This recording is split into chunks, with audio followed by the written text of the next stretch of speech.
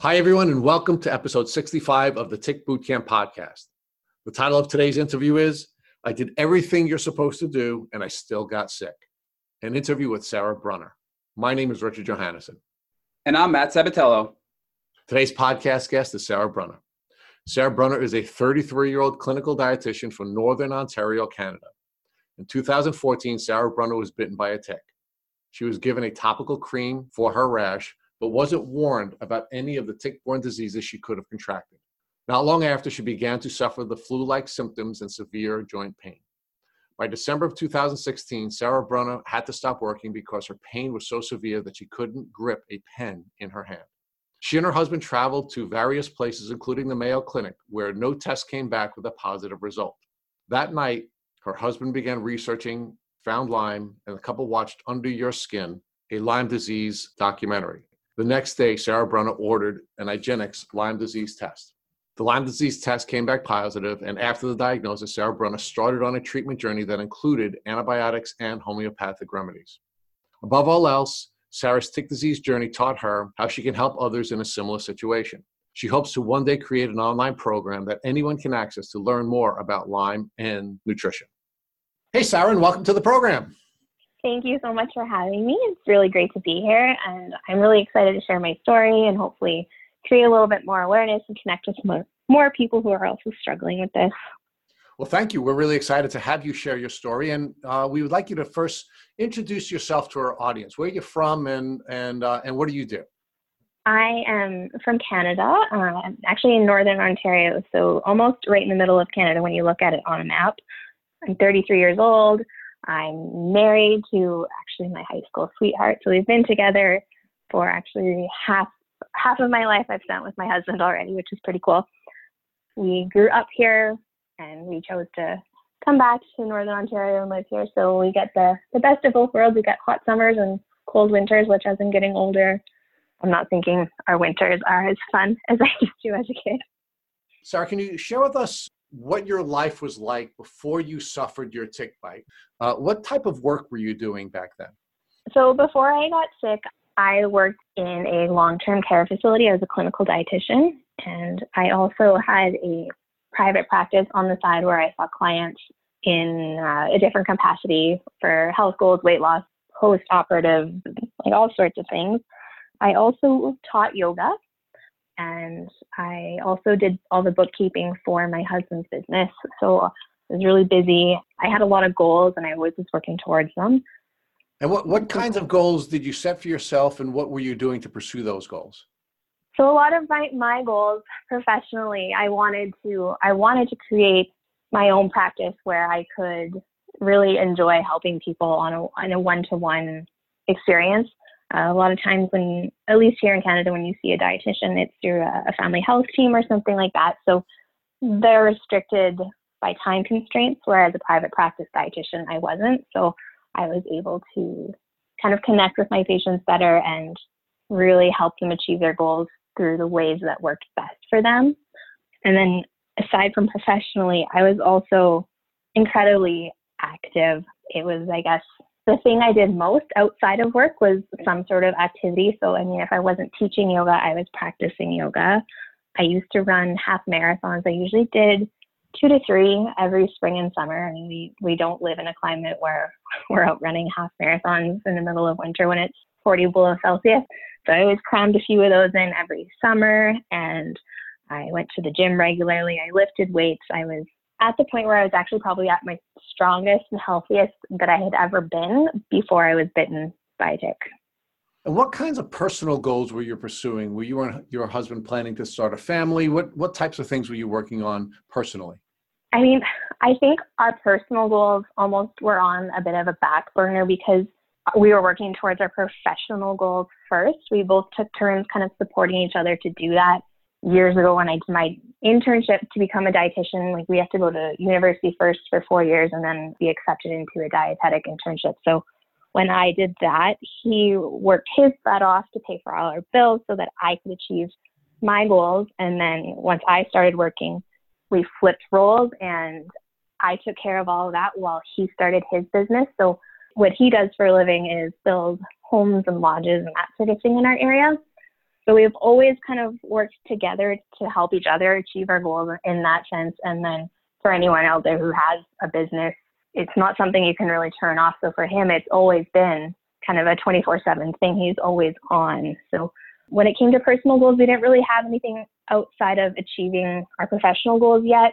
And that includes like having a family. We got married in 2011, but we weren't in a hurry to have kids at that point.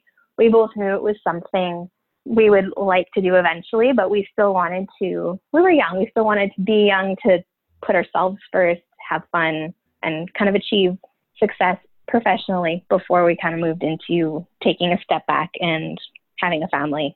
What type of things were you doing for your husband's business that he was newly developing after you had completed your professional education?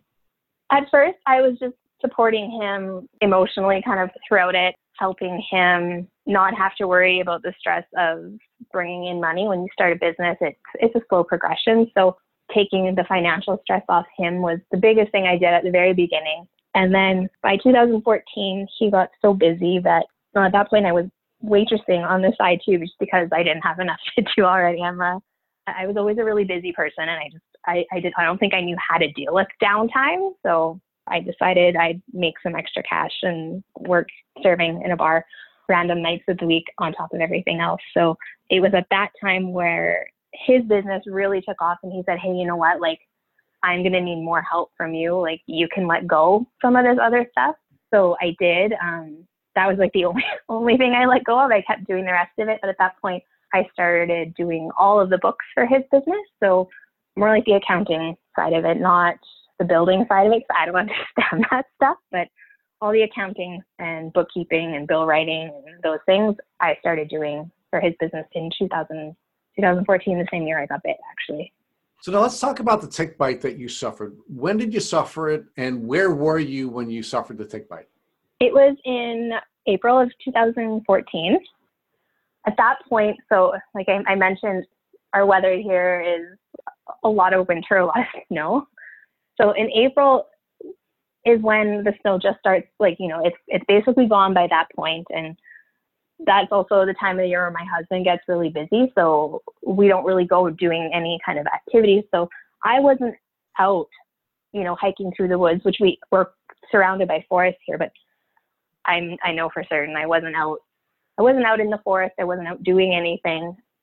But because we live surrounded by forests, there's lots of deer in town. Like, people have to stop driving down our main roads because there's a deer crossing. Like, it's just, that's normal for us around here. So our best guess was actually that it was just a deer that was in our backyard, and that we had 2 dogs at the time, that one of our dogs brought that tick in, and it might have found me after it found our dog, because they always say, like, if I knew what I knew now when I was younger, you could think of so many other things to explain what's happened. But one of our dogs had actually started developing really odd symptoms around the same time I did. It was her knee, it would get swollen, it would hurt, she couldn't walk. She would be laying there completely fine, completely comfortable, and then just start crying. And then it was about a 2-year off and on span of this stuff happening. And then she had an issue where she couldn't lift her neck anymore. Her x-rays were normal at the vet. And then about 2 months after the thing happened with her neck and shoulders, she just suddenly died from heart failure.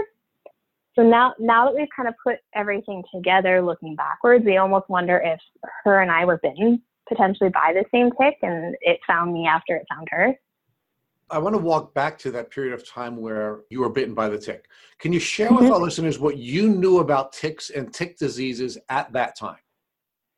I knew nothing about Lyme disease. I knew nothing about ticks other than when they bit you, they would kind of like burrow in your skin. My husband used to plant trees, so he'd always complain about them. He's picked so many ticks off of him, whether they've been in him or on him.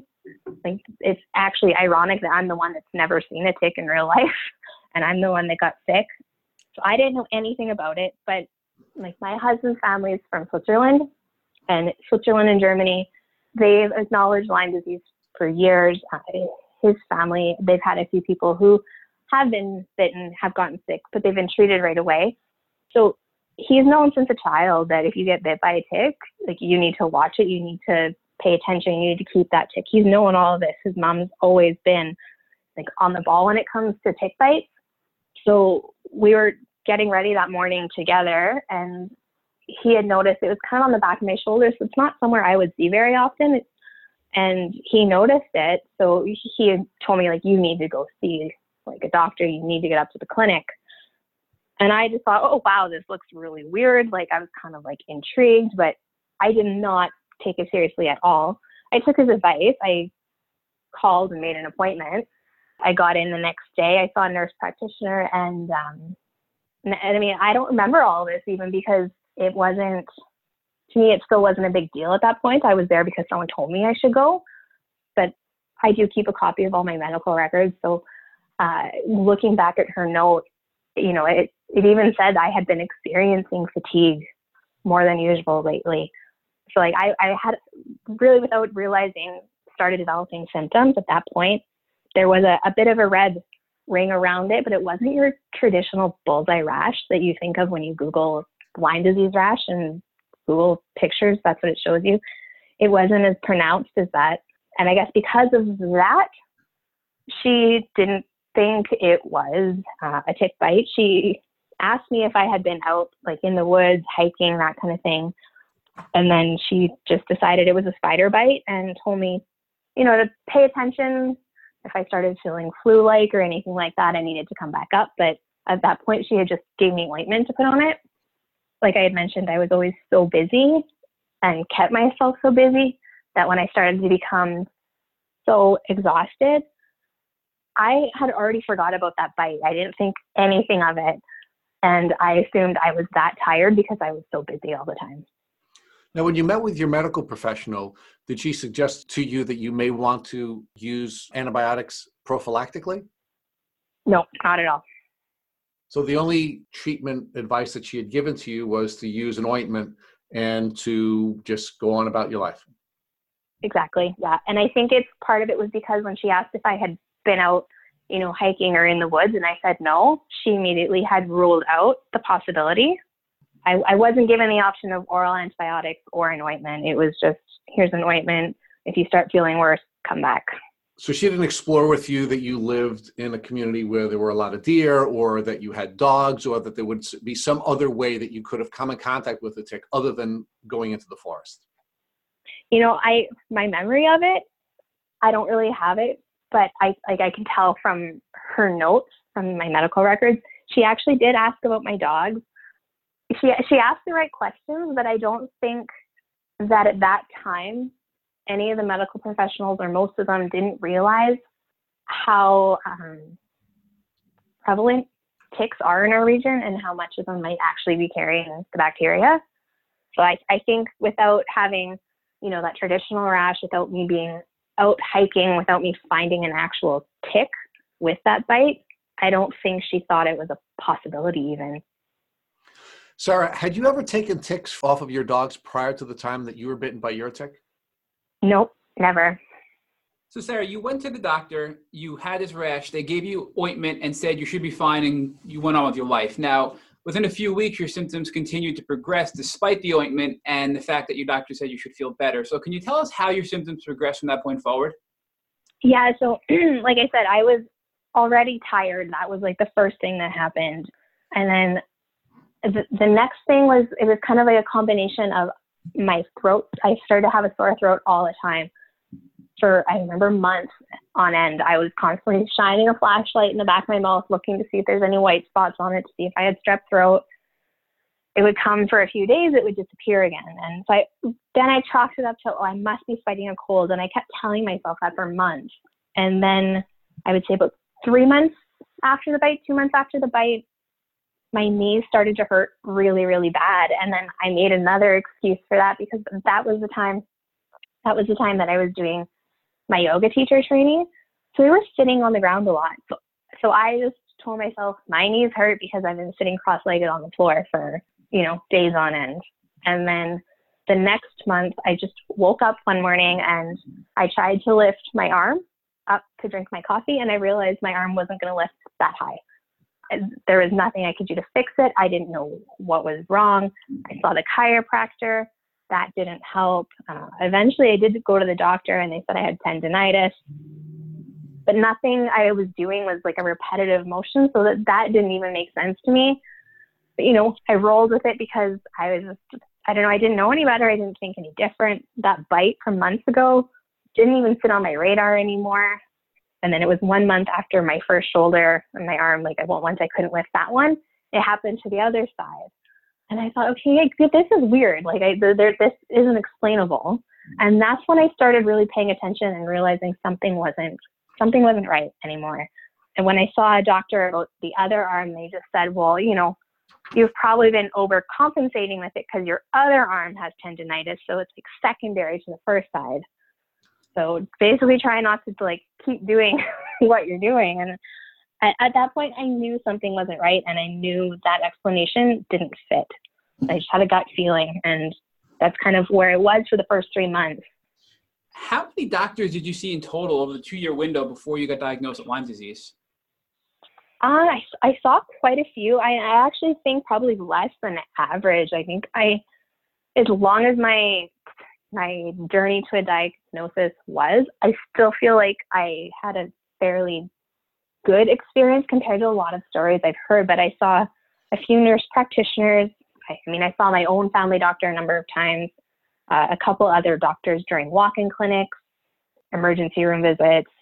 And then I was referred to a rheumatologist. I saw an allergist, gastroenterologist, a neurologist, an internist. We even went to the Mayo Clinic, and I'd seen another rheumatologist and internist there.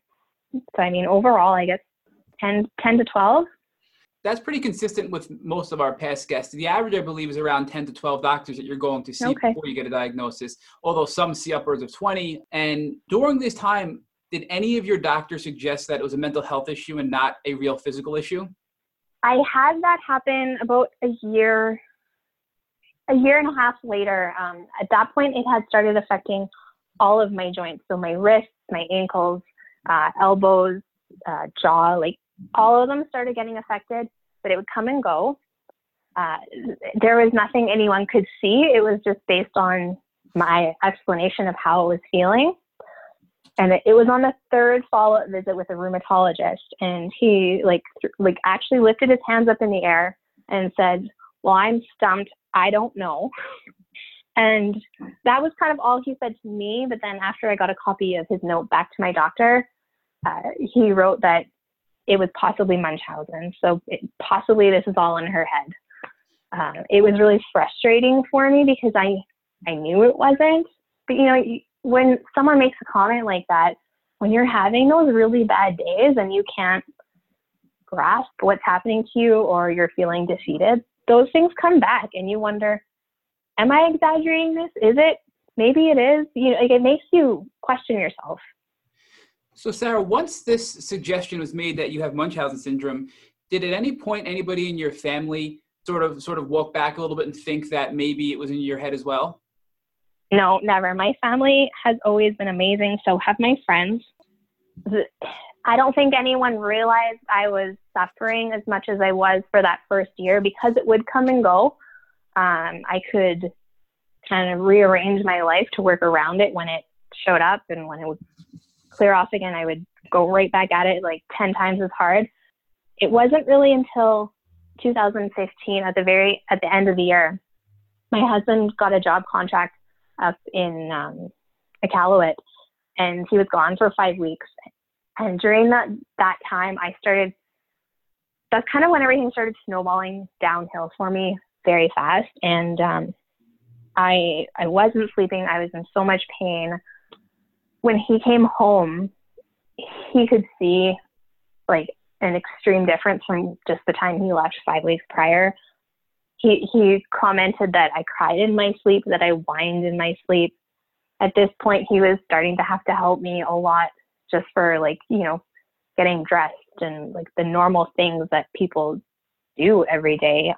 He was helping me with all of those. I couldn't get up off the couch on my own anymore. I couldn't get into bed. So he was doing all of that stuff for me.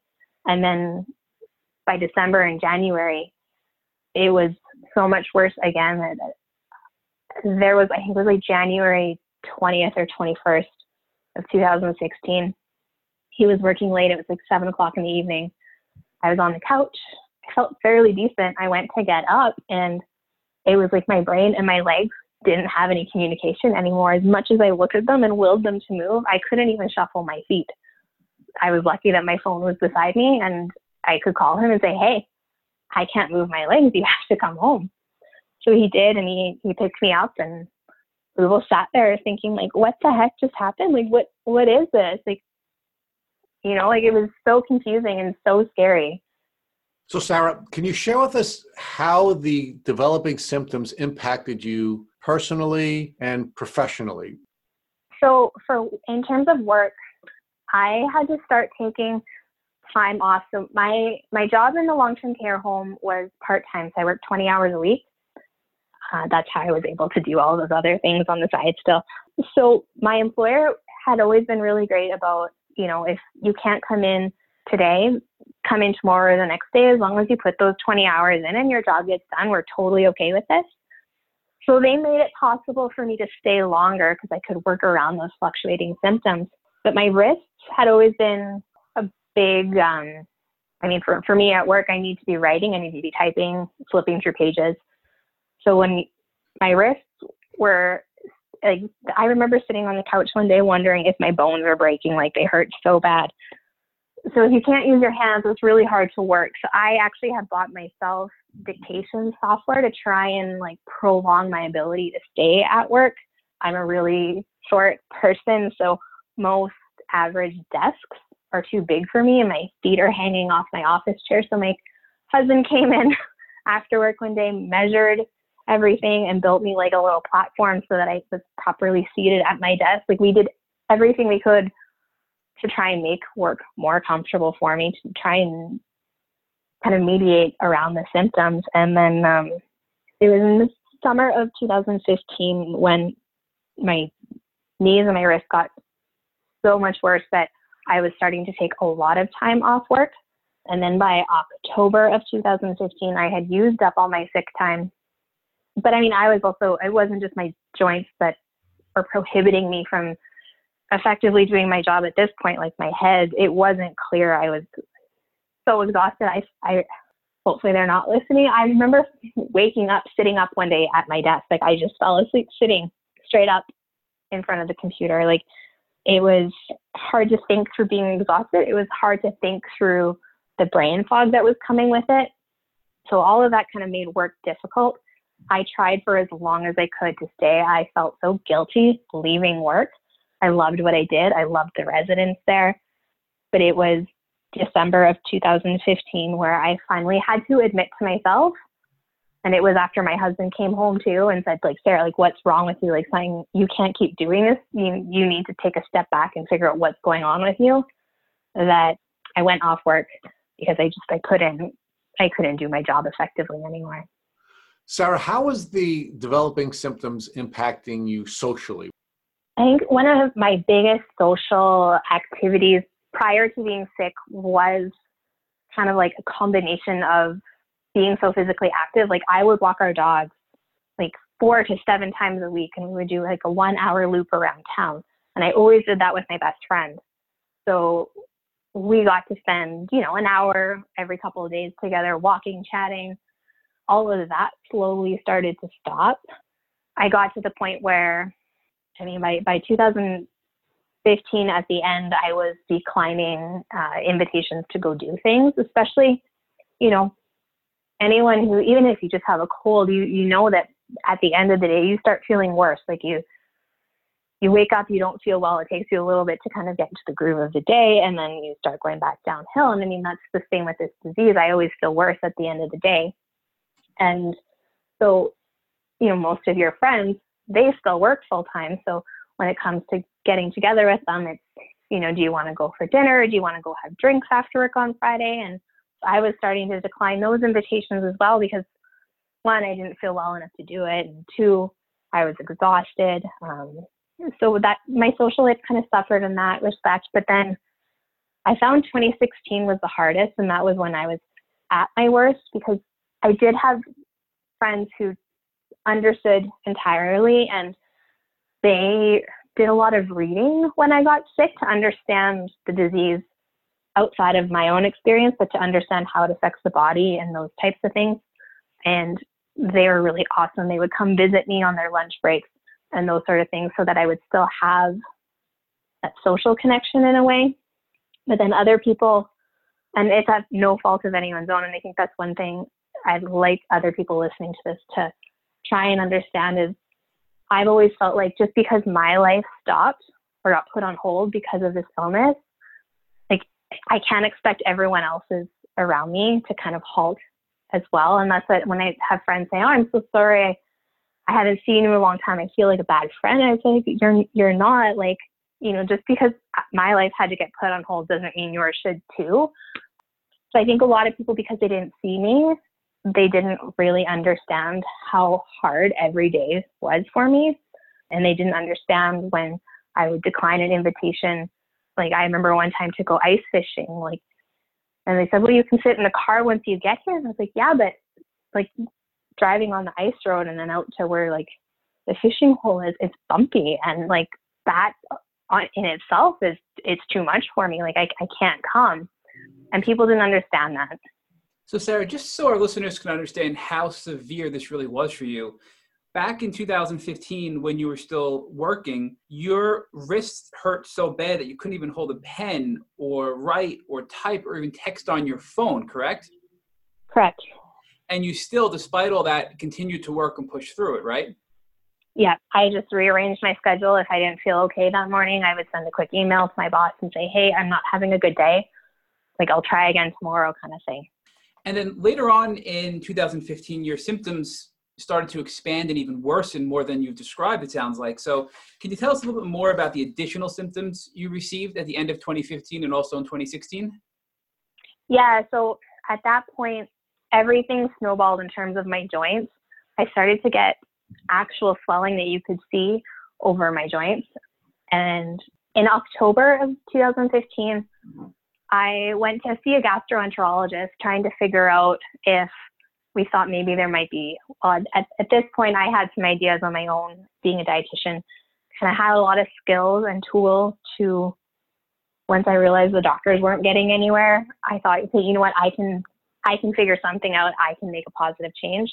So I had started doing some research that was a bit beyond what my family doctor as a general practitioner was kind of aware of. So she sent me to a gastroenterologist, and it was during that appointment, she just did a general checkup, and she said, after she listened to my heart, well, if I were you, the first thing I'd be worried about is this heart murmur. And I looked at her like, are you kidding me? I don't have a heart murmur. Like, I was actually misdiagnosed after having a viral infection when I was 20 with rheumatic fever. So I had a lot of follow-up with doctors after that until they realized that I was misdiagnosed, because rheumatic fever affects your heart. So I had a lot of doctors listening to my heart, checking it over, and I did not have a heart murmur when I was 20. So when she said that, I thought, you had to have heard wrong. There's no way. And at that point, I had been experiencing chest pain, but I had been ignoring it because I thought I must just be stressed out because I don't know what's wrong with me. So I ignored the chest pain, thinking it was basically just stress. So that was one of the first things I realized was changing, is that I was experiencing chest pain. It became difficult to breathe. I had pain in my ribs. I started developing neurological pain. It was like burning, stabbing, searing sensations in my body. I was getting a lot of swelling in my neck and stiffness. And I mean, a lot of these things still happen today. They're not every single day, 24 hours a day like they were, but they're still enough that it stops me from leading a normal life. So when people would ask like about my symptoms, because I get these questions through people on social media a lot, what were your symptoms? The one thing I can say I didn't experience was urological ones. I know some people have had lots of bladder issues and stuff like that. That's pretty much the only thing that I wasn't affected by. And when I talk about my symptoms, I'm always kind of going back to the Horowitz questionnaire, because that was how I started organizing my own symptom journals to bring them to my doctor. So I was rating everything on that questionnaire except for the urological symptoms. So Sarah, so now here you are, you've almost outlined 2 years from the beginning of your symptoms. And now at this point, you're pretty much out of work, you're daily pain, and you've even experienced paralysis, you mentioned earlier, right? Yes. And so much so where you were starting to use a wheelchair, is that correct? Yeah, when we were having to travel to my first Lyme specialist, it would require a layover in an airport. So we live in a pretty rural location, so we'd have to drive 4 hours to the airport, then catch one plane to Toronto, and then from Toronto we could connect where we were going. And that was all way too much for me. It just wasn't possible. So I was using a wheelchair through all the airports, and then for the first 6 months or so, seeing my Lyme specialist in the States, we would just go to museums and stuff like that to try and occupy our time outside of the appointment. And we would use like the wheelchairs that the museums provided in order for me to get through that experience. Sarah, at any point throughout this 2-year window of being sick before your diagnosis, did any doctor or family member or you think Lyme disease?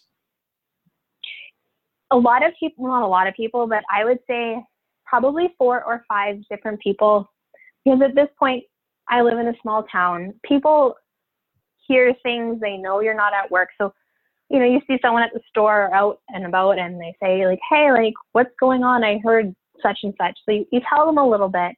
And I did have a few people say, well, did you get checked for Lyme disease? And my answer was always, yeah, but it was negative because I didn't know that the testing often gives out a false positive or a false negative. So when people asked me, it still didn't even register to me. I was just like, yep, we checked, it's negative. Like, we're still looking for an answer. So there was definitely people that were not medical professionals in the community who listened to what was going on with me and thought about Lyme disease, but I still didn't really know any better at that point.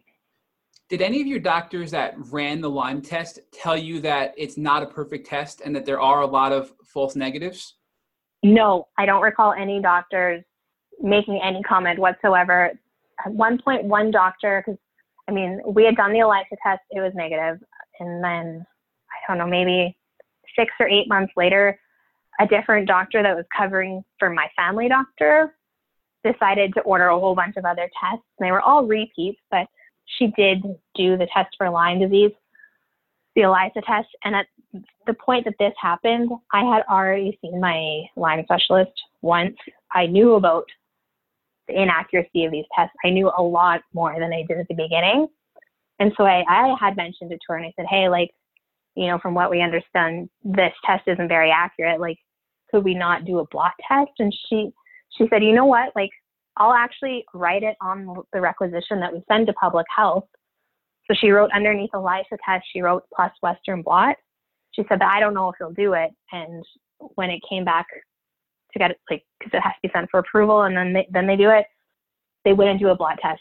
You have to have a positive ELISA before they will confirm it with a blot test. So Sarah, before we get into your diagnosis, based on all of the symptoms you described, I'm sure your various doctors and both yourself and your family were looking at ways to alleviate your symptoms while trying to figure out the root cause. If you had to think back to one health hack you did before your diagnosis to help your symptoms, what would it be? I think the best thing I did for myself that didn't come from any of the doctors was, I had mentioned earlier, about a year in, once the doctors couldn't pinpoint it, they couldn't diagnose anything, and I knew I was getting worse. That's when I said, okay, you know what, I have a big education behind me, I should be able to figure something out. So that's when I started kind of taking the symptoms that I was experiencing at that point in time and looking at how there might be something related to nutrition. The first thing I did was something we call an elimination and challenge diet. And what I was looking for is, am I eating something that's contributing to this? So I decided I was going to do this elimination challenge diet. I did a ton of research. I wrote a literature review like I was back in university and wrote notes in the columns on how certain things apply to me. And I'm talking back from 10 years of things that have happened or medications that I've taken and that sort of thing. Brought it to my doctor, highlighted in different colors. And I said, hey, what do you think about all of this?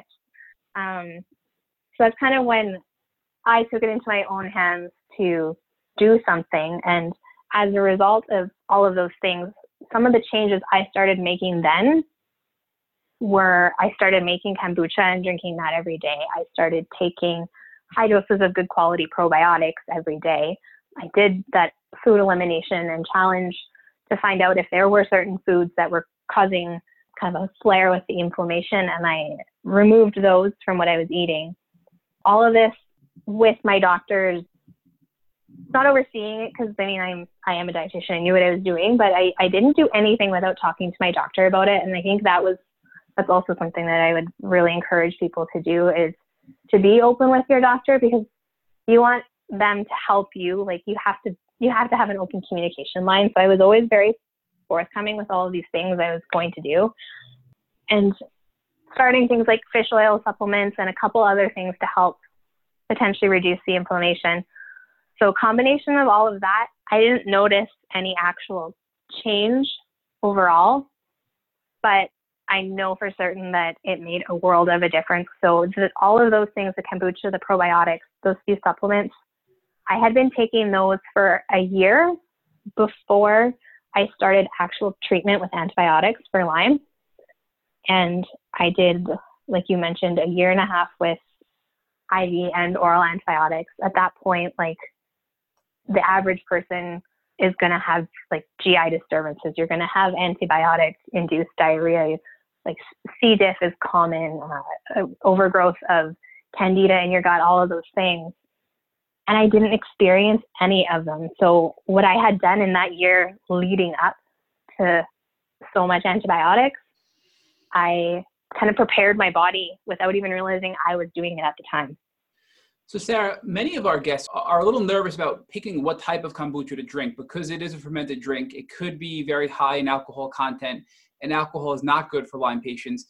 What brand, or was it a homemade version of kombucha, did you drink to help your health during that point? Yeah, I made it. 'Cause I mean, that stuff is pretty expensive, and I knew someone who had already been making it for about a year. So I had asked her. So she gave me like the Scooby, like the little bacteria thing. She gave me one of those, an extra jar she had. And so I basically always made it unless I was traveling. I would pick up something at the grocery store. What eventually brought you to your Lyme literate doctor? So what kind of brought us to the point of seeking out a Lyme literate doctor, at this point, we're looking at January 2016. Things are really horrible. My husband decides, okay, enough is enough with some of the symptoms I was having, because I was having lots of swelling in my glands and stuff like that too. Doctors locally were kind of tossing around like lymphoma and that kind of thing. So he's like, I'm not waiting for this answer. Like, we're going to go deal with this. Let's go to the Mayo Clinic. So we went to the Mayo Clinic, spent 4 days there, and got so many tests done. Like around here, it would have taken us months to get all those done. So he was just tired of waiting, tired of seeing me suffer. So we went and did that. We still didn't get an answer, which was really defeating. Because like in our perspective, like the Mayo Clinic, we don't have it in Canada. We had to go to the States for it. We always kind of thought it was like the holy grail of doctors. And if no one can figure it out, like they can. So we went with really high hopes, and it was like the saddest 8-hour drive home I'd ever had. Like, I was so defeated, thinking, if they don't know what it is, like, how are we ever going to figure this out? So we drove home, and then that night when we were laying in bed, at this point, my husband's like Google searching and like everything he can to try and figure this out too. And Lyme disease came up again. And so he read someone else's blog that she had been diagnosed, and she was talking about where she might have gotten bit by a tick. And she mentioned a sheep farm that's like in our area. It's like 10 minutes from my house, where they were visiting as they were driving through our area. And she thinks that's where she got bit. So we started looking at it a little bit more. And then he read about how the test, like the ELISA test, isn't very accurate. And the next thing we came upon all that night while we were lying in bed was the documentary Under Our Skin. So we thought, okay, like we can rent this on iTunes. Let's do that. So we did. And I sat there in tears because I related so much to people that they were interviewing, but to kind of paint a picture, like one of the 3 people that they were following, I think her name was Mandy, the girl with the blonde hair. It was like watching myself when I was watching her. Like, it was so similar. And at that point we thought, this has to be it. Like, what else could this be? So I think the same night we sat in bed and researched forever. We learned about IGeneX, and I printed out the information. I brought it to my family doctor and I said, hey, like, I know we're pulling at straws, but do you think we could send a sample off to this lab? I don't know what else to do. And she said like the same thing, like, I can't think of any other tests to run on you at this point either. I don't know what other specialist to send you to. So sure. So we did the blood work. I had it drawn up locally and mailed out to California. And at that point I thought, okay, like, I'm going to be proactive. This seems like the only plausible explanation. So I used CanLyme and iLads and got a list of their Lyme literate doctors. And I spent a few days going through those lists. And I had like some of my own criteria that I wanted to get met with the doctor that I saw. So I crossed off anyone that didn't meet that criteria. And then I made phone calls and talked to the people in the offices. And I ended up deciding on my doctor and called them back and said, I'm still waiting for my test results, but I'd like to go ahead and book an appointment. And they had a cancellation, so they were able to fit me in the middle of March. And the way it worked out with timing was that my family doctor got the results from IGeneX, I think on March 6th, called me with the news, and then on March 16th, I saw my Lyme doctor for the first time. Sarah, you mentioned that you went to iLads and CanLyme while you were waiting for the results to come back to be proactive and find a Lyme literate doctor that you felt met the guidelines you were looking for. Here in the States, we're not too familiar with CanLyme. Can you describe what that is for our Canadian listeners? Yeah, so it's CAN, C-A-N, and then Lyme. So there's the Canadian Lyme Disease Foundation. There's not, like, they don't act in the same way that iLads does in terms of resources for physicians and that sort of thing, but they are an advocacy group. And I've reached out to them a couple of times for various things, and they've been amazing. They've been so helpful. So it's one thing I would suggest if you are in Canada and you're kind of looking around, whether it's for a doctor or for other resources, like, definitely check them out, because they're there to help, and they're really kind, compassionate people. You did your IGeneX testing, obviously, and it came back, and your local family doctor read the results, and then you followed up with your Lyme literate doctor. Aside from Lyme Borrelia being positive, did anything else pop on those tests? Yeah, so from my IGeneX results, Western blot was positive, and the Bartonella test was positive. And then locally, like I had mentioned before, the ELISA test for Lyme was negative, but we have checked for Bartonella locally, and that's been positive here as well. Otherwise, I was diagnosed with Babesia by the Lyme literate doctor based on my clinical workup. So now that you've finally found this Lyme literate doctor that met your guidelines, and you know what you have based on the various testings and clinical diagnosis done by your LLMD, what was your treatment protocol?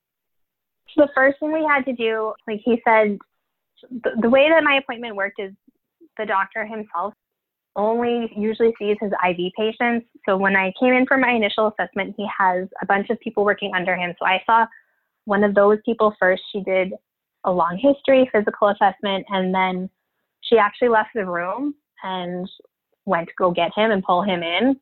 And he sat down in front of me and he did a few of his own things for a physical assessment. And then he looked at me and he said, "You're really sick." And I mean, my personality is to laugh. I guess I'm a more positive person, and when I don't know what to do, I smile. So I smiled and laughed, and he said, "No, like, when most people come to me finally, they're already sick, but like, you're sicker than most people when they come to my office." And I was like, oh, like, it's that bad? I mean, I knew it was that bad, but hearing it from him, someone who had been practicing and seeing Lyme disease patients for like 10 years, that's kind of when I really realized, like, I think he validated everything I was feeling, and it made me realize, okay, I'm not exaggerating any of this in my own head. Like, this truly is that bad. So before he could start treating me, he needed to help stabilize my body first. The biggest problem at that point was the neurological pain. I wasn't sleeping. It was not something I would wish on like my worst enemy to experience pain like that. So he put me on a few meds to help deal with that. And those kind of meds, you need to slowly work up on them. If you start taking like a full dose at once, like most people feel really horrible and it messes with your head. And so it was, I think it was like 6 weeks that it took to finally get to a full dose on those. And I went back to see him. I needed to be cleared for surgery because we were going to go with the IV antibiotic route. So I had to get cleared for surgery in the meantime, which had to be done by my local doctor. So I had a few appointments and stuff I had to get through first. So in March of 2016, I saw him. Between March and June, I stabilized a little bit and kind of worked through his checklist to make sure I was stable enough for the surgery. And then in June of 2016, I went back to the States and he referred me to a hospital locally there, and I had a central line placed. Sarah, you indicated that after you received your diagnosis, you felt validated. Were you doubting yourself prior to getting that diagnosis? I mean, I wasn't doubting myself. It was very clear something was wrong. Like we both, my husband, when I say we knew that. I think just knowing, like, because like I said, I had a lot of requirements in choosing a doctor, and I wanted someone who had a lot of experience with this disease. So I think hearing it from him and really truly confirming it, it was like a weight got lifted off my shoulders. Like I wasn't searching anymore. Like we had the answer. I had the doctor. I could finally rest in putting some faith in someone else to make a plan to carry me forward. So it was a bit of validation in the fact that I had been experiencing these things and something was wrong, but it was also relief in having someone that could help me and knew how to help me. Did the diagnosis help you socially? Were you able to now describe to your family and friends what was wrong with you? Yeah, so like the first thing we did was with our immediate family and friends, we told them all about that documentary, Under Our Skin. We're like, this is the best way I can explain it. Like this but this girl that they've been following, this is basically what my life's been like. So it kind of gave them a really good way to learn a bit about it and to get like a day-to-day glimpse of what things were kind of like for me. And at that point, like with going back to when I wasn't sick and I had a private consulting business, I had developed a website for my private practice. And it was my husband that said to me the one day, maybe you should use your blog and like tell everyone what's happened kind of thing. Because something we realized when we were trying to figure out what was wrong with me once we got to like the Lyme disease thing, and we realized not just like the lack of awareness, like I knew nothing about it and I live in an area where there are ticks everywhere. So I said to him and I said to a few other people, this shouldn't have happened and it doesn't have to happen to people. So I think that that's kind of where I started with my blog is I wanted people locally to know that it was a possibility and that they could have done something to kind of prevent it in a sense. So it was kind of my way of explaining my absence in the community because it is a small town without having to, tell everyone I came across in the grocery store or whatever. So it was kind of my way of explaining why I'd been sick, what was wrong, why I wasn't working anymore, and my way of saying, hey, like, don't let this happen to you. So, Sarah, you said that this is something that shouldn't have happened or doesn't have to happen. Is that because tick diseases are diseases of exposure and with adequate information and knowledge that you can avoid this disease? Yeah, I mean, I don't think anything in life is like avoidable with certainty, but I think the more information we have on anything, the more prepared we can be. And if I would have known all of what I know now when it happened, I wouldn't have left the clinic with a tube of ointment and thought, okay, no big deal. Like I would have advocated for myself. I would have been more aware. I would have taken precautions when I did go and do things outside, at least to kind of protect myself a bit better. So that was my biggest thing, is I just didn't want someone else to knowingly get bit by a tick and not do something about it, not be aware of it. So Sarah, your blog is soulnutritionconsulting.com, correct? SOUL nutritionconsulting.com? Yeah. And on there, you have some free resources as well, such as your top tool to make eating healthy easy and recipes to inspire you. Yeah. I tried so hard to do as much as I can over these last few years, but I mean, anyone that deals with any kind of chronic illness knows it takes a lot of your time as well. And I have to say, and I wish it wasn't the case, but through 2019, mostly like from this year and part of last year, this illness has really been hard on me emotionally and mentally too. So I took a big hiatus from kind of social media, blogging, like everything all together, because I needed to take a step back, I guess, and take a breather from it. So, I mean, I'm really passionate about helping people when it comes to Lyme disease and nutrition, because I know that there's a big gap out there. So if you go there, like I hope you don't feel disappointed that there isn't tons of content, because it is something I want to bring to people. So I think, yeah, in telling people about my website, I just don't want people to go there and think, oh, there's nothing here, because I do want to help, and I will, but it's a balance between trying to manage the illness myself and giving back at the same time. Sarah, no one could be disappointed with your website. It's actually a beautiful website. And as you know, our goal here at Tech Bootcamp is to bring all of the different pieces together so that we have a mosaic of tools available to folks. And your piece is a really well done piece. And the contributions you've already made are unbelievably beautiful. So thank you for doing that. And please don't think this is not adequate in any way. It's a wonderful contribution to the overall mosaic of tools that folks will have available to them. Thank you. I really appreciate that. So Sarah, I'd like to back up to your Lyme treatment. So you mentioned that now here you are in about 2016-ish, June of 2016 through December of 2017. So for about a year and a half, you were on IV antibiotics combined with oral antibiotics. Do you recall what type of antibiotics specifically you were on? I've actually had that question a lot, and I laugh because the answer is what one wasn't I on? So the way my doctor did his protocols, it was pulsed, and it kind of varied in terms of time frame as his treatment went on. At the beginning, I had 3 weeks on antibiotics, 1 week off entirely. But even during those 3 weeks on, sometimes the oral antibiotics were Monday through Friday. Sometimes they were 7 days a week, and then the IV ones were 3 days a week. So everything was highly varied. Like there was, as a patient, you would obviously not understand his brilliance and what he's doing. So like I couldn't even see a pattern really in what he prescribed and how. But like overall, I can say what his goal was to start knocking down the co-infections first before he actually started treating Borrelia. So when it came to the antibiotics, he was working on mostly like, I think it was the Babesia kind of came first, and then Bartonella. And I mean, some meds are kind of working at everything at once. So it was kind of co-infections first, then the Lyme bacteria. Throughout this time, you had different things put in you, like a central line, a portacath, and you had some struggles with those lines, correct? Yes. So the central line I had put in June of 2016, and actually 2 years ago today was my very last dose of IV antibiotics. So I'm having a bit of an anniversary today, as well as talking to you guys. Congratulations. Thanks.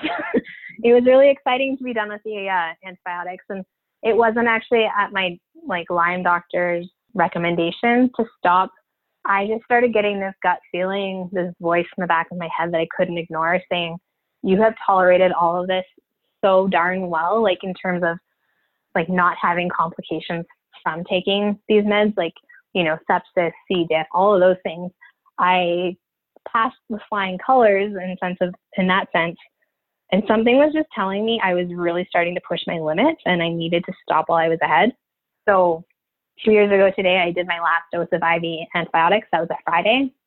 And then on the Monday, one of the local surgeons was set to remove my central line. So I had been in there for, well, actually today would have, so 2 years ago today, it was 500 days. So it was, I think 504 days total that I had the central line in my body. And I mean, they're indicated for a year usually. I don't think it's too common to see people have them for a year and a half, but either way, when the local doctor went to remove it, it had actually adhered to the vein. And because we are a small community, we're not equipped with an OR to deal with like major traumas.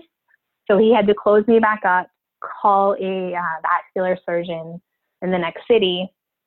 And then 2 days later, on the 506th day, I finally saw that surgeon, and she was able to dislodge the central line, and I was free of it. So then I went from October of 2017 until December of 2018 without any implanted device.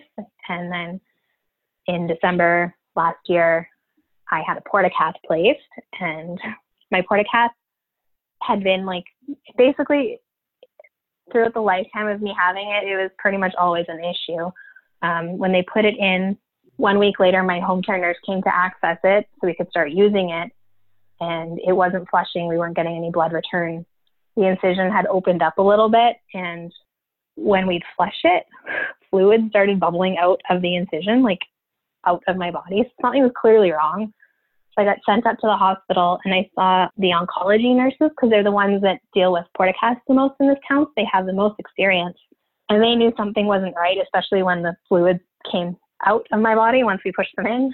So they called the surgeon in, and she's like, oh, you know, like we had an issue putting it in the portacath, like the actual device, and the catheter had a bit of a, I don't know, there was something about the depth wasn't right.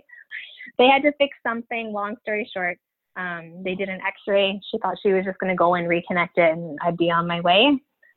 The x-ray came back in the meantime, and it wasn't that it had just kind of come unclipped on one side. The whole catheter had detached, and it had migrated about like 2 centimeters.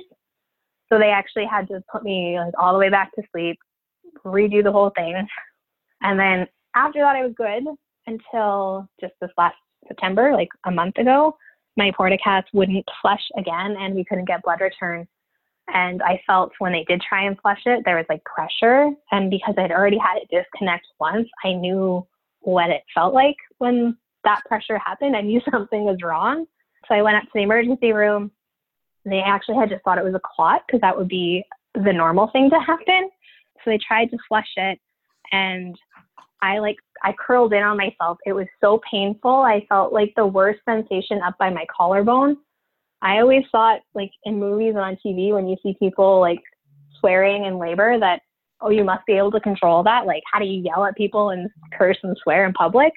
It happened. It hurt so bad when they flushed it. I started throwing out F-bombs and being like, oh my gosh, something is wrong. You have to stop. But your dad's American, so we fully expect you to throw F-bombs anyway. The Canadians would never do that. Well, my dad really doesn't either, actually, so I didn't get it from him. But so they did an x-ray, and the doctor came back in, and he's like, yeah, so I pulled up your x-ray from when it disconnected the first time, and so you can see the catheter, it comes up here, and then you can see it come back down. And then here's your x-ray from today, and you can see the catheter, and you don't see it anymore after this point. And he's like kind of showing it where it would be. It's basically at my collarbone. And he goes, so then there's nothing, but then you look down here and you can see it again. And that's in your heart. And I looked at him and I was like, should I cry right now? I think I want to cry. This can't be okay. And he's like, no, it's not. We got to get it out of there. So I think like for like a good hour, I was just like completely stunned. Like I had a tube inside of my heart. I had to spend the night in the emergency room, and I was medevaced, like air ambulance out to the city the next day to get it removed. Again, being in a small town, we were not equipped for anything like that. So I got to the city. They brought me into the room to get it taken out, and the doctor decided to do a femoral vein puncture, go in with a lead wire. His words are, do a lasso, basically like tie around it and pull it back out. It was supposed to take about 20 minutes, and it ended up taking 45 because it was really stuck. They ended up going in both femoral veins at the same time with 2 different guide wires. It took the doctor plus someone helping him eventually to get it out. It was incredibly stressful. Surprisingly, like, I didn't feel a lot. Like, you'd think if you have this like tube in your heart, you would notice, but it really gave me a little bit of hope for my body. It almost made me feel, I guess hopeful is the best word, because I realized how resilient my body can be and a body is. In my head, it still doesn't make sense that you can have something sit inside your heart for 24 hours, or we're not really sure how long it was even in there. So it took quite a bit of work to get it out. He finally did get it out. He brought it over to me. He showed it to me. It was actually like 5 inches long, the piece of the catheter that broke off. So I had a 5-inch catheter tube lodged in my heart. And we were actually really lucky that it was that big, because if it was smaller, it could have continued to migrate. And at that point, it would have got into the lung, and that would have been like a major surgery. So all things said, I was lucky with that experience. And then just a week ago yesterday, I had the rest of the portacath removed. There was still the actual like device plus the remaining part of the catheter in there. They were expecting it to be simple. I'd only had this thing in for 9 months, and the remaining part of the catheter tube had actually adhered inside of me. So that took twice as long to finally dig that thing out. But I was lucky that the local surgeon was able to get it out, and I didn't have to go back to the city for a vascular surgeon again. You know, Sarah, every podcast we do, we discover something new about Lyme disease. And I guess one of the lessons we've now learned is if Lyme disease is not strong enough to break your heart, a catheter certainly isn't. Very true. So Sarah, I'd like to go back a little bit, because after the IV and oral antibiotics for a year and a half, you actually had the portacath put in after your antibiotics once you were at your new doctor, and you were taking more of a homeopathic approach. What caused you to leave the antibiotic approach and go to the homeopathic approach? For me, choosing to switch from antibiotics to homeopathic natural medicine, like I said earlier, like there was just something like in my gut, in my head, yelling at me like, stop, stop, stop. So I think that's one of the lessons I've learned through all of this, is like to trust my gut, my intuition. So that was kind of part of it. I mean, at the end of that year and a half, I was so sick. And one of the meds my doctor used for antibiotics to treat Lyme, so like I mentioned before, he does the co-infections and then Lyme. And we used tigecycline, and it was horrible. Like, I was constantly puking. It was the worst. And I think that also played into me deciding to jump ship. Like, I just didn't think I could handle feeling like that anymore. I mean, the antibiotics, I believe I made the right choice at the time. I think they saved my life from where I was when I saw him the first time to my last visit with him. I mean, I didn't recover. I didn't gain everything back, but I do believe he saved my life. And all of that said, I just knew I couldn't keep doing antibiotics anymore. It's not really in my nature to want to take medication either. So I think switching to a natural treatment plan was kind of inevitable for me anyways. And I kind of work off of, one, I need evidence and I need to research, but at the same time, like, if I have something that's kind of pointing me in a direction and things keep happening that are like signs, I try and listen to them or at least acknowledge them. And that's kind of where I was at this point. It was a combination of a couple people. One was a girl from the clinic I went to in the States. She had been to a clinic in Switzerland, and it ended up being what saved her and healed her and got her over it. And then, as I mentioned, like, my husband's family's from Switzerland, and there's quite a bit of Swiss people in the town we live in. One of the guys is from the community where the clinic I ended up going to is, and he was kind of heartbroken hearing my story, knowing how much we'd been through. And he just was like, oh, like, just send her to Switzerland, like, they can fix her, like, go to this clinic. So it's kind of two people that mentioned this clinic that were completely unrelated. So that's when I started looking into making that switch and going in that direction. I don't think that if I didn't get the name of this clinic a few times in a row from different people, I don't know that I would have made that jump as quick as I did.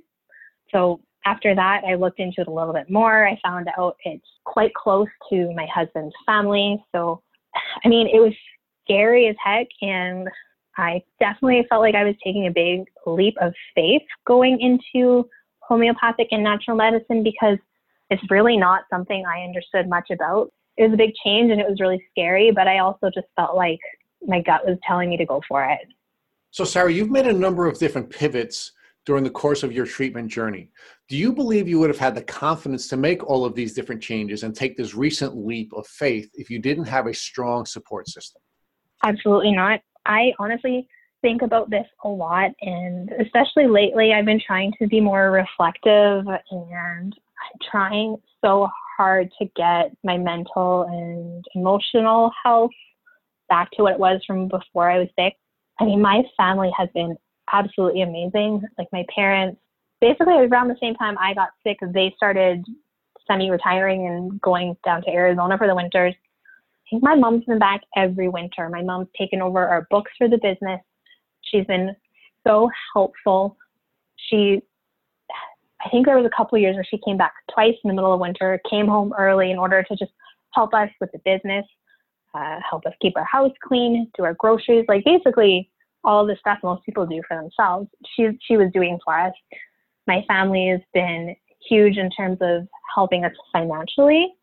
I'm really lucky to have them, and they live so close. My grandparents are young, so when I say my grandma comes and cleans our house, I feel like I sound like the meanest granddaughter ever, because usually by the time you're in your 30s, you're the one helping your grandparents, but it's totally the reverse. They're here helping with anything from broken clotheslines to, stuff around the house that, my husband's out working in order to make money for us to keep dealing with all of this. So they're here helping with that kind of stuff. My grand comes and cleans up, helps with that. So they've been a huge part in how I've been able to keep making these changes, how we're able to travel. They swoop in and support us. And aside from them, my husband has been, I feel like, a driving force in all of the decisions we've made. He's always let me make them. He's always supported them. He's always let me think out loud and help me come to decisions. But it's because of him and his, I won't settle for letting you suffer attitude that I haven't fallen into a pattern where I let myself suffer for too long. He absolutely refuses to give up on me, even on the days where all I do is feel sorry for myself and want to cry. He's been the driving force in making all of these pivots and changes possible from an emotional standpoint, a financial standpoint, from all of it. Sarah, regarding the financial impact, here in the States, most Lyme treatment isn't covered, and many of our guests, almost all of them, have paid a large amount of money out of pocket. How is it in Canada regarding the coverage of this treatment with your health insurance?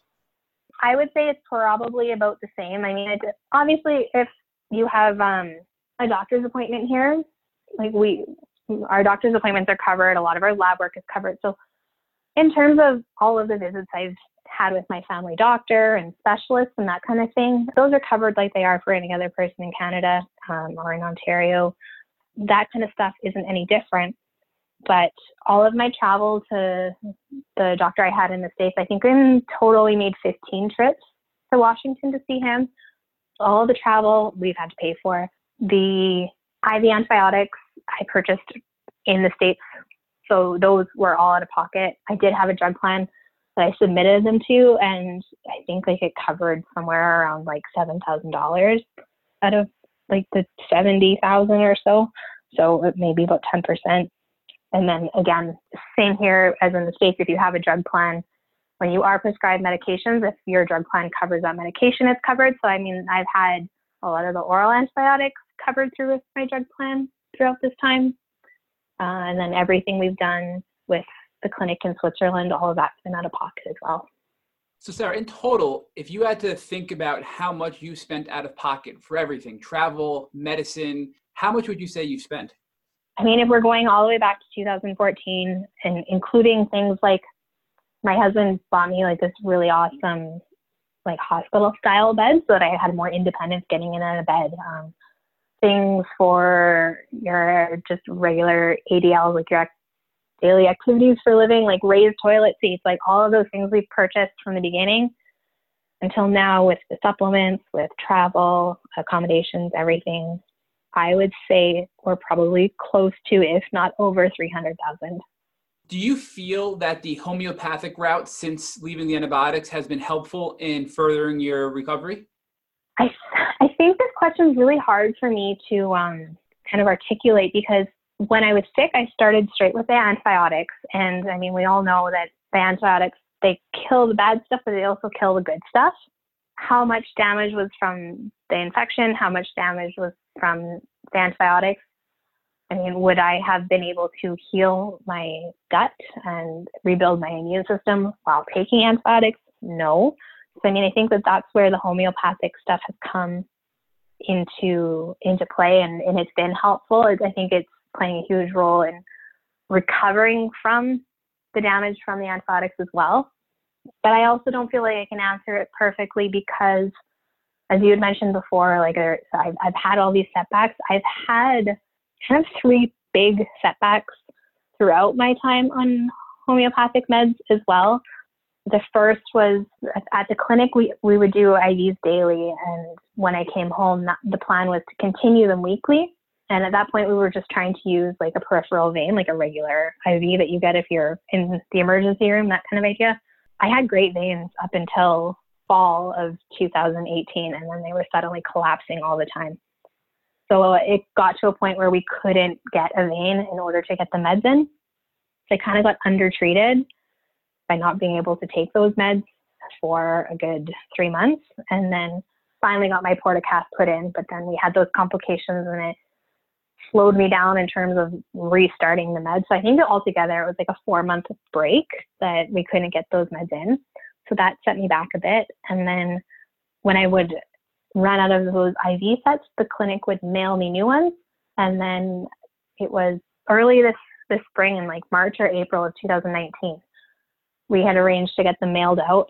And the clinic informed me that they're no longer able to ship to Canada because they had issues with customs and they couldn't explain what those issues were. So we thought, okay, you know what, we're going to take a chance.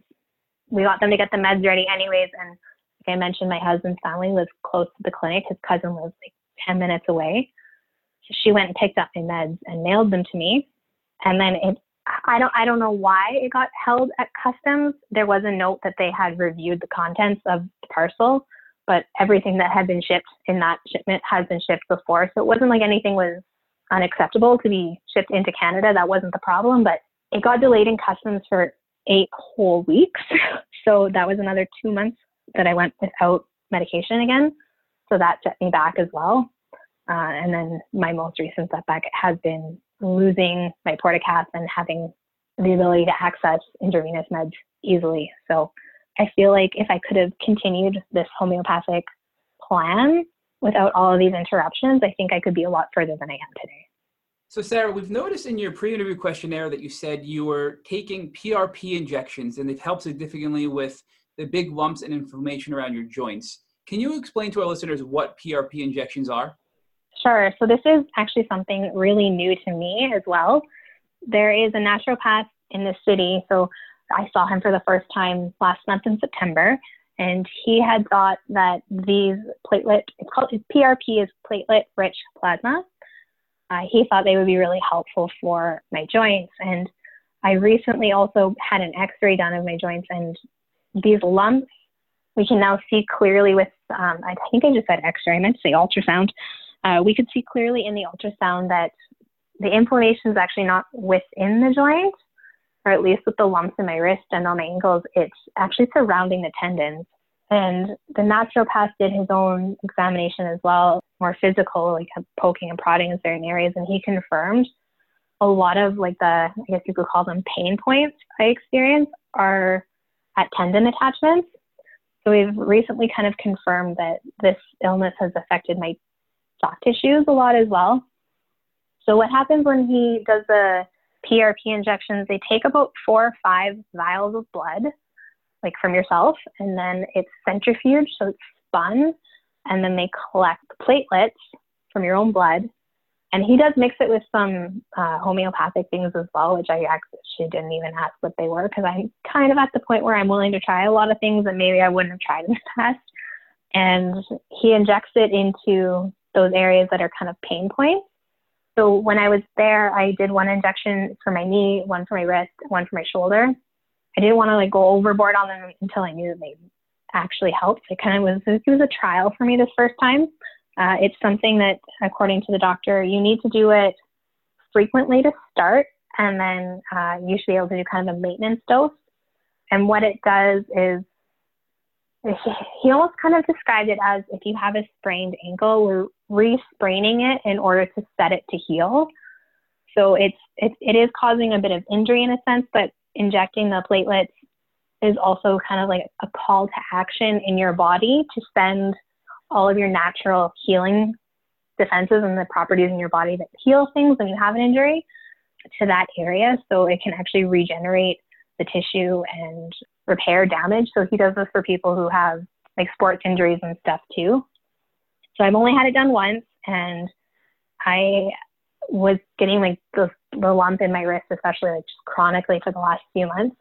He did these injections, and it hurts like heck for a few days afterwards, which is expected. And then I had 2 weeks where my wrist didn't swell up and these lumps stayed away for a while. So at this point, we're just kind of trying to work out a schedule where I can get back up to his office often enough to keep getting them. And hopefully I'll be able to go longer in between each injection, and I might start seeing some long-term improvement from them.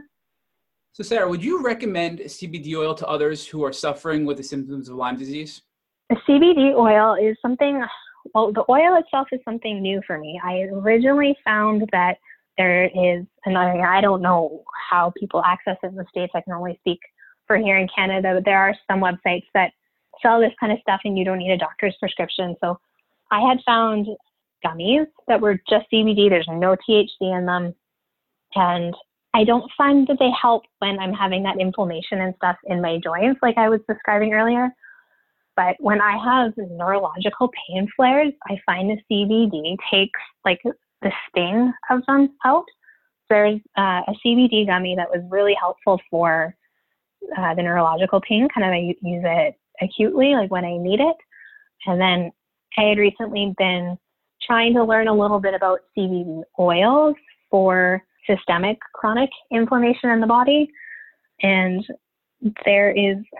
I found out about this doctor on Facebook. He's a Canadian doctor, retired. He's been pretty active in the Lyme community as well, and he's kind of taken a personal interest in research role in CBD and how it relates to killing spirochetes. So I had done a little bit of reading and decided I was going to try 20 milligrams of CBD oil twice a day and see if your lab work, which you might after being a Lyme patient, your ESR and your CRP, those are the measures of inflammation in the body. Mine have always been high. They fluctuate, but my CRP is something that we have a lot of previous data on because we've checked it throughout the years off and on. And so I recently saw my doctor and told her I'd like to do this. CBD oil I'm buying has no THC in it. And I wanted to know what my CRP was now, and I'd like to commit to doing this 20 milligrams twice a day of the oil for 2 months and kind of monitor my CRP levels as we go and see if it's actually making a difference. So I can't really speak to if it's working yet because I only just started this week, but I'm taking a THC-free CBD oil at 20 milligrams twice a day under the tongue to hopefully help with inflammation. Dr. Bill Rolls, who we've had on our podcast in the past, has done a lot of research in regard to CBD oil. And actually this Wednesday, he has a webinar titled Myth Busting CBD, the real truth about CBD benefits, side effects, dosing, interactions, and more. So we'd encourage you and all of our listeners to check out Dr. Rolls and all of the resources he has regarding CBD oil to really learn about how it can help us with our Lyme symptoms and pain and neurological issues, etc. That's awesome. I didn't know that. I've read some of his stuff on his website. That's actually part of where I was learning from before I started it. So I'm definitely going to have to check it out. So Sarah, can you share with us how you're doing now? How I'm doing now is it's still really up and down. I do have good days now, which is something I didn't have a couple of years ago. I might get one good day in a row. I might get 6. It's still something I can't really put a pattern to. I do notice that my sleep is something I need to control. And if I'm in too much pain to sleep properly and get a restful sleep, it kind of perpetuates the cycle starting again. In terms of the physical stuff, I still experience the horrible things I had in 2016, but it's not every day anymore. I think one thing that I've learned through all of this is that I always knew it was going to be a long road. I did not know how long that road was going to be and how bumpy and full of potholes it is. It seems like there's nothing that's going to surprise me because I feel like anything could happen. So in terms of now, I'm taking advantage of the good days when I can. I'm still learning how to try and do some normal activities again without overdoing it. I find it's really hard to relearn where your limits are. And I find that my limits can change from one day to the next as well. So what I might have been okay with yesterday might be too much today. So I'm learning to listen to my body still. In terms of my mental, emotional health, it's been about 2 years now that I've been going to the local mental health program. And I had been going every 2 weeks for the first year or so. And then in maybe the last 9 months, things have been harder mentally. And I think that's the biggest shift I've noticed is my mental health is actually worse now than it was when I was at my sickest. And I think part of that's because when I was so sick, back in 2016, I remember laying awake in bed thinking I am not going to see 2017. I'm not going to live through this year. That's how bad it was. So I think when you're that sick and you're so consumed with trying to find out what's wrong with you and then you're getting through treatment, you're in a survival mode and your thought is only going as far as how do I get through today? And I still have those days when I have the really bad days. It's just what can I do today to make it more manageable and deal with it. But now, any chronic illness, the longer you deal with it, the harder it is on your emotions and your mental health. So I think that's kind of where I'm at now is I'm really trying to not feel a symptom one day to the next. That's my biggest thing. If I have a good day and then the next day is really bad, immediately in my head, I'm getting all these what ifs that I'm starting to panic and worry. Am I getting worse again? Is something not working? Did the bacteria grow and I'm going to go back to 2016? All of those things and fears really play up now when I'm not feeling well. So right now, that's one of the biggest things I'm trying to work on is even through the bad days, learning how to manage emotionally and mentally. So, Sarah, one of the things we've learned, or one of the many things we've learned through the many podcasts we've been blessed to do, is that a tick disease journey can be positively transformational. Can you share with our listeners how you've been transformed in a positive way since you started your tick disease journey? For sure. And I think that the biggest thing I can say is as much as we've talked about all the bad stuff and all the hard stuff, I am still glad this happened.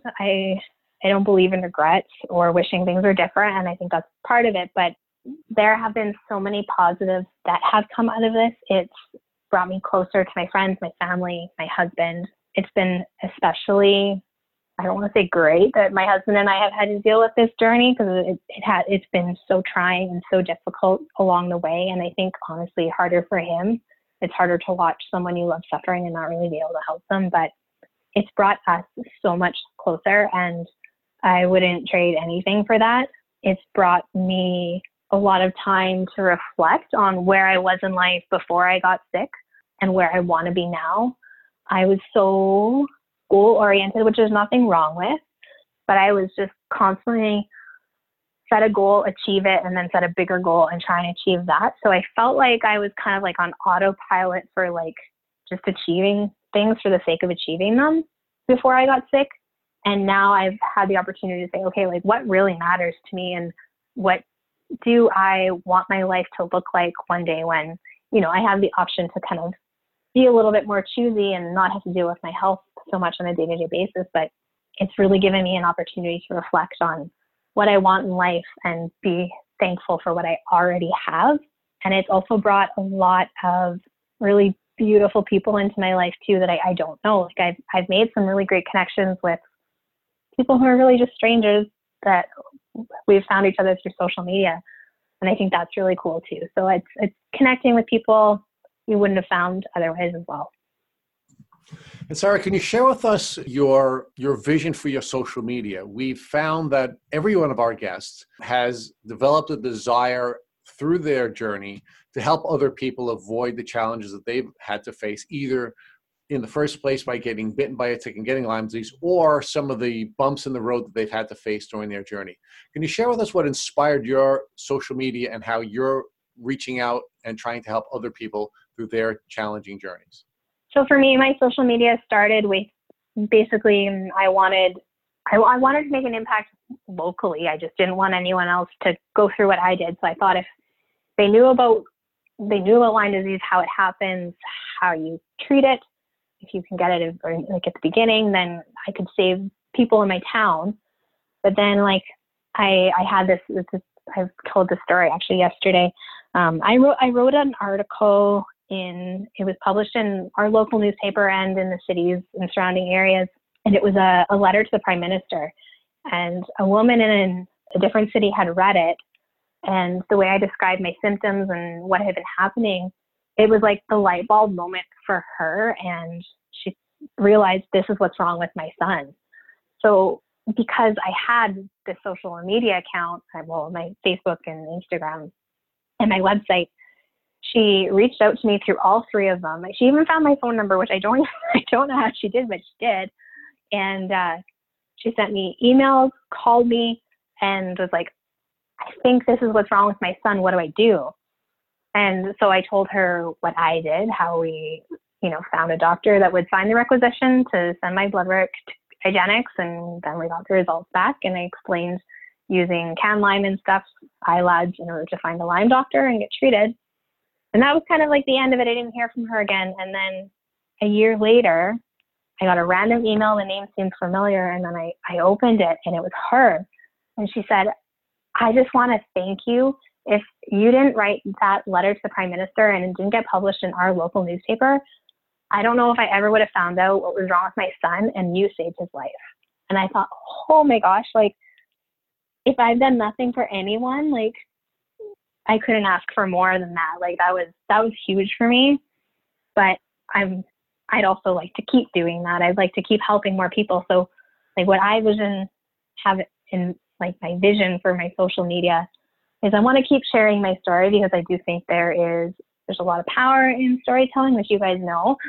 But I also want to use the tools I had as a dietitian to help me start this journey. I want to share those with others. So my big goal, my long-term goal, is to create like an online program that anyone can access in order to help them better learn everything about Lyme disease and nutrition and apply it into their life in a way that works for them. Because, I could get better and start taking clients, but you can only see so many people in a day. Whereas if I can create something that I can make available online, I feel like I could help a lot of people, because I know that Lyme disease and nutrition, it's not something that there's a lot of information on yet. It's still a really new and developing area, as is everything with Lyme disease really still.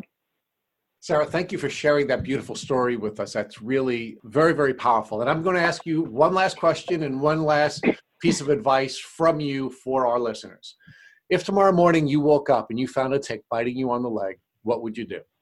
If I woke up tomorrow morning and I had a tick bite, and I've had people ask me this too, where they will wake up and realize they had one. My cousin's been one of those people recently, and they're like, I don't know what to do. Like, I have this tick bite, and they, even like whether or not there is a big red rash around it, I tell them go up to like the emergency room or see their doctor, and do not leave without dealing with it. Like if I could do this all over again, I just wouldn't have left the clinic without antibiotics.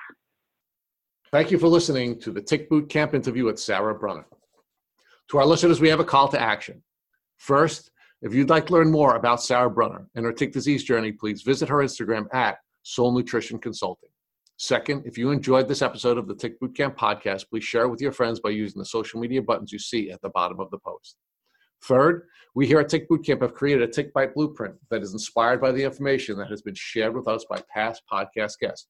We urge you to visit our website at www.tickbootcamp.com to view the blueprint. We would appreciate it if you would contact us with any suggestions you have for improvements. Fourth, don't forget to subscribe to this podcast on iTunes, Google Play Music, or Spotify to get the automatic episode updates of our Tick Bootcamp podcast. And finally, we thank you, our listeners, for your comments on our past podcast episodes. Please take a minute to leave us an honest review on iTunes, on Instagram, or on our website. We make it a point to read every single one of the reviews we get. Thank you for listening.